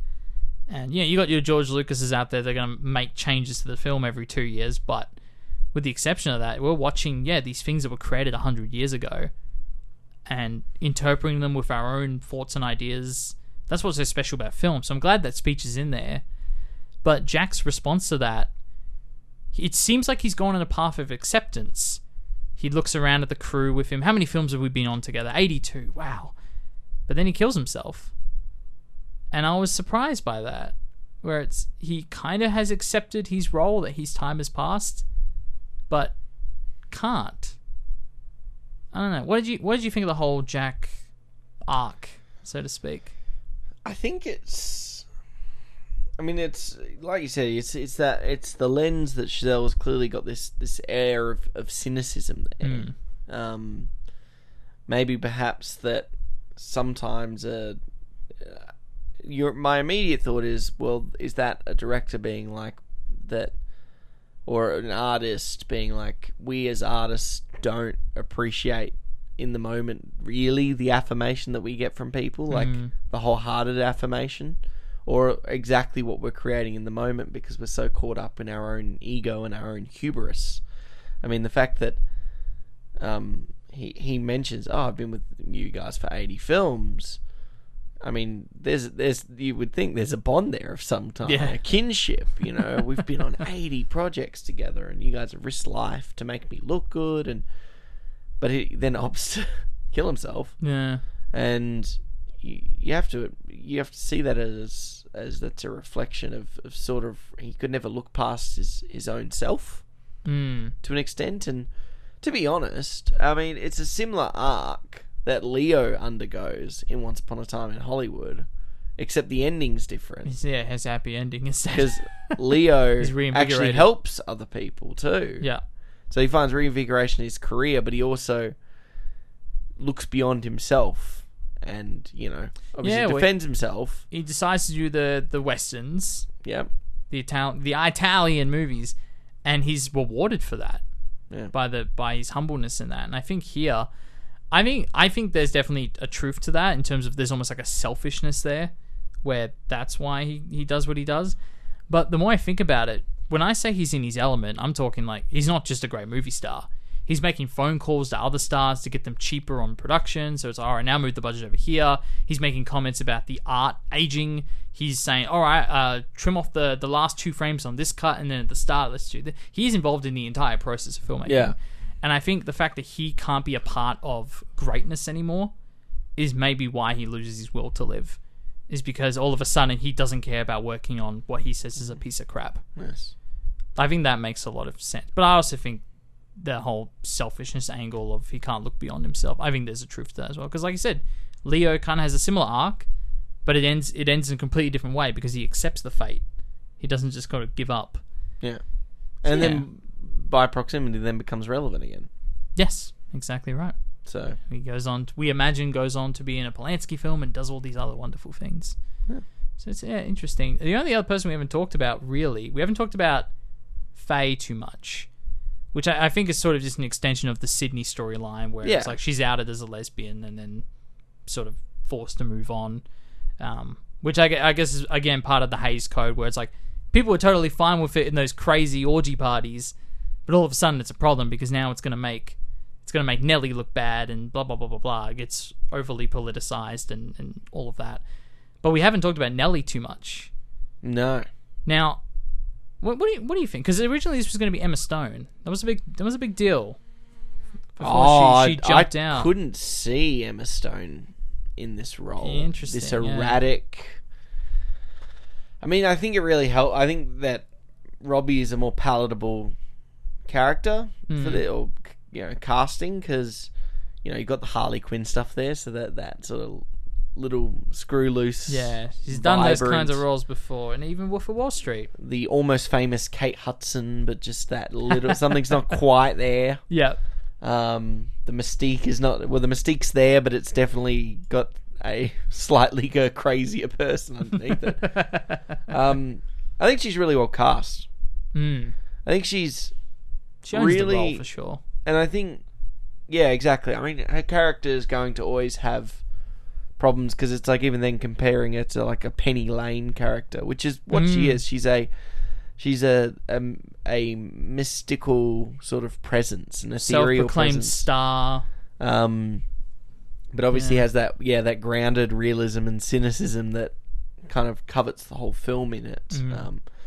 Her sort of, her drug problems are far more apparent and far less subtle than like Penny Lane's woes are. But yeah, no, she's definitely enticing and interesting. I think that character is sort of a means to end in a film that's clearly talking about the cynicism of Hollywood and how quick it is to discard its talent. Yeah. When it's no longer relevant, and then also how a star is born and falls too in itself. She replaced the girl who OD'd. that was a pretty much summed it up. A beautiful, glowing way into the industry. But it's something that something that's still not far away from the truth now. No, exactly. It is scary in that sense. It's a machine. Yeah, it's a machine that loves to get fed, and then people like Nellie, she has to be a star. She is a star. I think it doesn't matter what it takes to sort of succumb to that machine. The thing is that she's got talent, because we see that when she does her first scene, and the director's like, her boobs aren't big enough. We don't want her in this. We focus on the men, but then she swoons her over with like her ability to like do 1 tier, 2 tiers, and do the whole crying thing. So she's got talent, but as soon as she's criticized, she says her whole life she's been trying to please everyone around her, and that's where her gambling and drug addictions come from. And it doesn't come back until all of a sudden she's in talkies and people can hear her. Like, we don't like the Brooklyn accent. She sucks. Blah, blah, blah, blah, blah. So it is sort of this...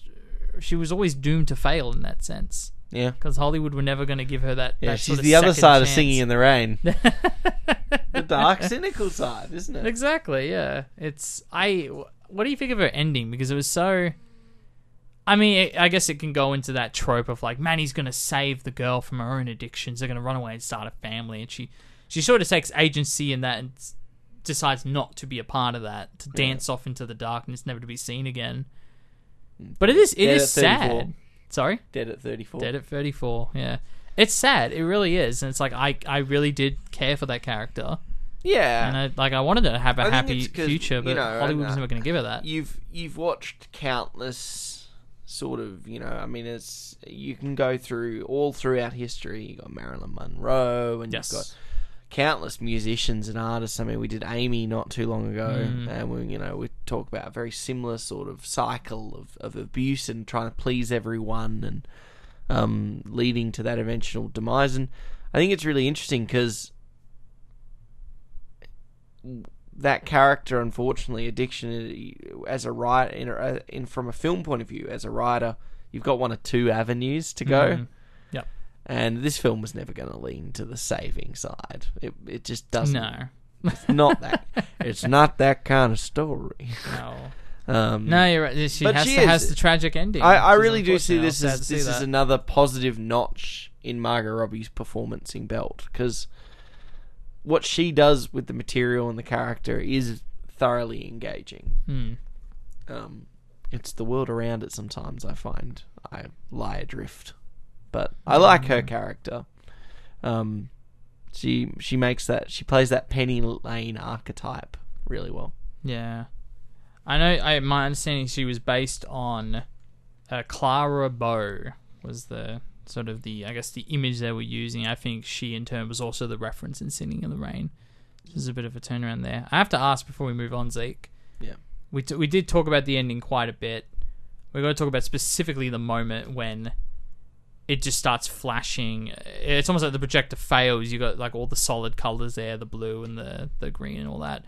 But then you just got flashes of all these films, seemingly random films, but very clear they're going through the history, 100 years of filmmaking, starting with the horse imagery we've seen in Nope, for example, and going through to the ages, very as recently as Avatar.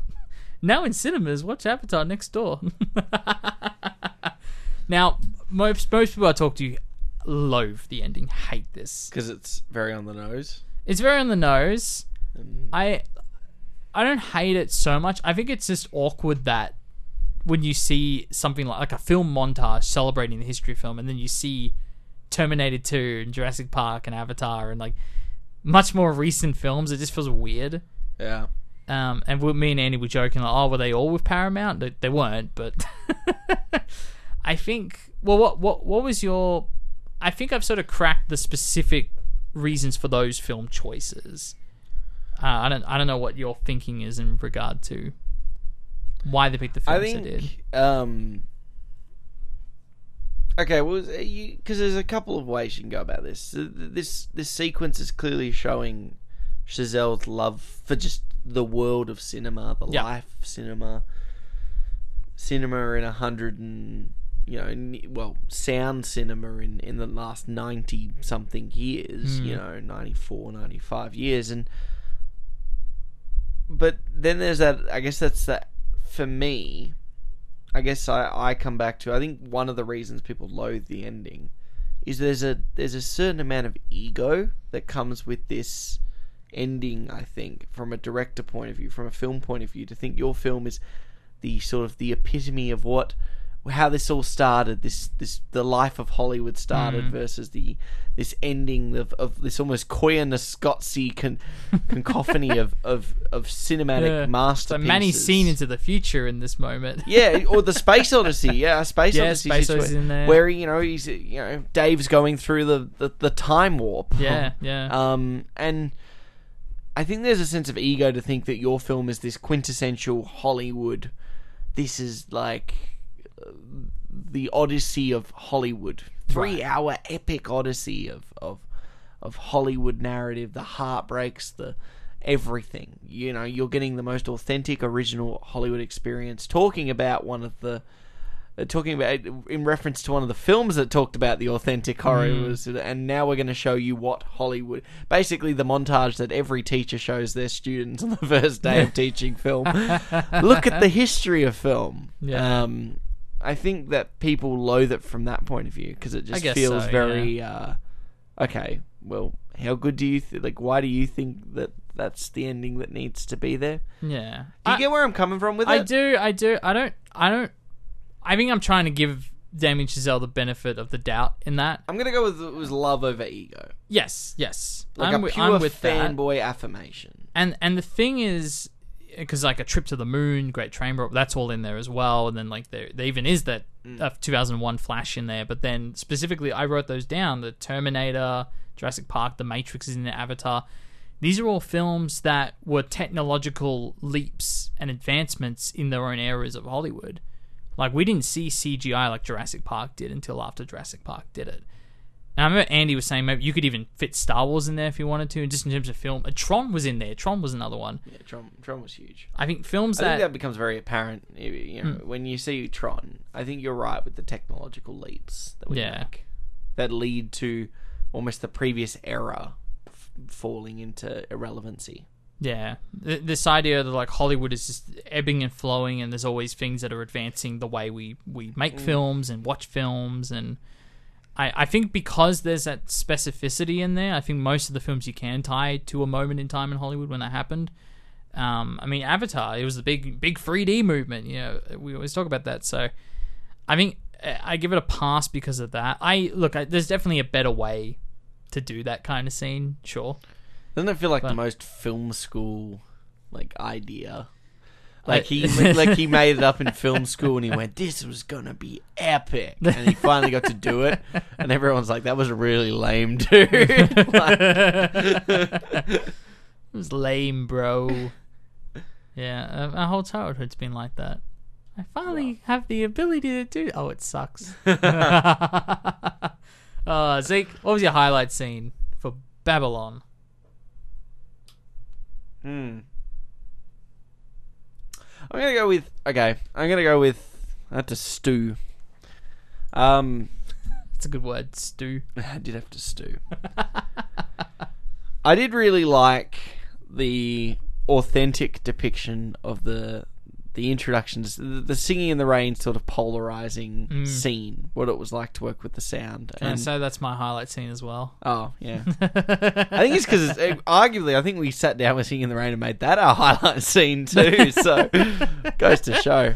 I think it's just fun. I think maybe it could be bias relevancy for being back on a set. It's always nice to get back into that. We literally just had that. That world mindset of of... Thank God Mike's a wireless now, Zeke. Wouldn't have worked. Oh, God. Yeah. But yeah, you're right. I think it's just the inside baseball aspect of it, and it's just so funny. Yeah. You know, seeing everyone in their respective roles like lose their shit. And yeah, I don't know. It was a bit of a guilty pleasure, funny moment for there, and then... That's for the filmmakers more than anything, though. Yeah, of course. There's a subtextual... But in terms of, like, showing in, like, a bubble, here's, like... When people say, like, oh, why did they struggle to transition from silent films to talkies? Like, that's a great bubble that really does explain that. Like, well, here are just, like, the literal things people had to learn to figure out in terms of their voice delivery. Because we always talk about, like, theatrical performances, and there are some that are more suited for plays than screen because they're sort of... for bigger, wider audiences. Your voice is going to hit the back of the theater. And it's like, that was part of the transition. Yeah. It's people who either only did that or didn't have to talk at all on camera. And just like how... Just to look good. Yeah, the fact that they never slated before, hitting marks with microphones, that was never a thing. I mean, they would have to pull focus, I imagine. Oh, maybe not on those very early cameras. Probably not, no. I'm not sure. Yeah, so to that point. I thought that was a really funny scene. And you know what? The clapping at the end when they finally get that one take. And everyone's like, yes, we did it. Oh my God, fine. That's a disaster artist. When they finally get one clean take with Tommy Wiseau. It's the exact same scene. Great energy. Yeah. That's what you want. You know what's funny, Zeke? What? Seeing this film, first time ever, open captions in the cinema. You know, you go on the Hoyt's website, it always has CC in the corner. Oh, yeah. So you went to one that was for those who are like got I hearing think there were difficulties. definitely a couple people at the front of the cinema who were very clearly hard of hearing and or deaf, and we had to be very polite about that because of making a lot of noise during the screening. But yes, I was very shocked about that. All of a sudden there were subtitles. Not even subtitles, captions. So every now and then during a random dialogue scene, it would just be a caption, cow moos.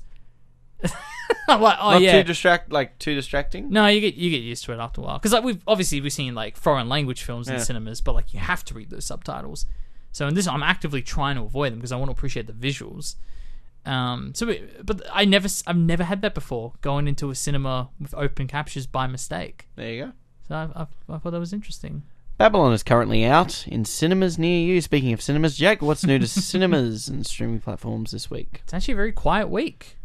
Surprised about that. Coming to Netflix, you got True Spirit, which is the true story of the Australian teenager Jessica Watson, the youngest person to sail around the world solo. I actually read the book on her. I remember her doing it. Many years ago, yeah. She did it in like 2006, 7? Yeah, it was around, I think, about 11 months, wasn't it? Yeah. Something like that. Yeah, I read the book in high school, I think, and I did an essay on it. Yeah. So it's cool. It took a while. Holy hell. It took a long time for them to make that movie. Yeah, I guess They're coming out this week. Wow. There you go.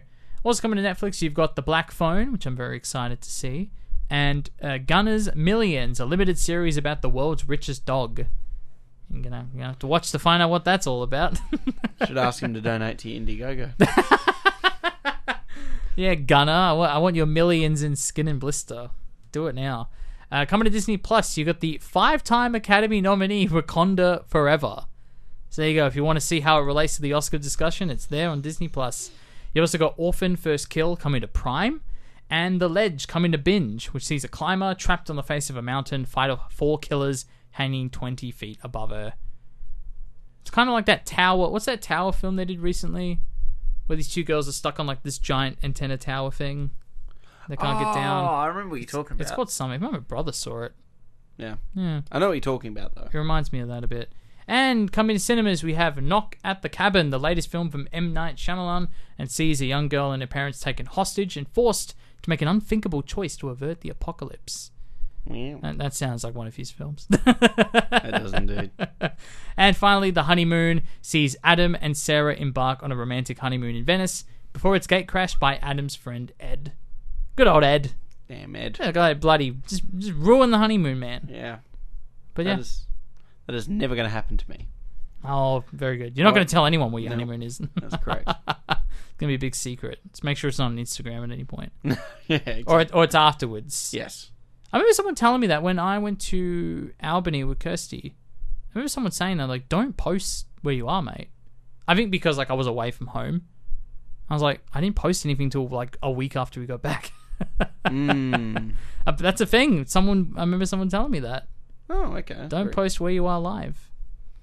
We're learning. Scary times. But that's it. That's all that's coming to cinemas and streaming this week, Zeke. Beautiful. Well, we're not covering any of those next week on the show. No, we're not. We'll be covering one of the other Oscar-nominated films. But Jake, what are we watching? Next week on the show, Zeke, we're watching Tar.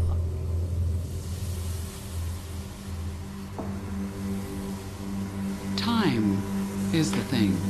Time is the essential piece of interpretation. You cannot start without me.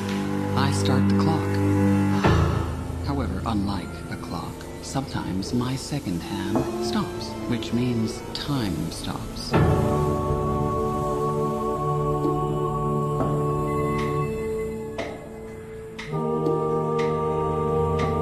The reality is that it's not until I once again decide to raise that hand that time is allowed to continue marching along her very merry way.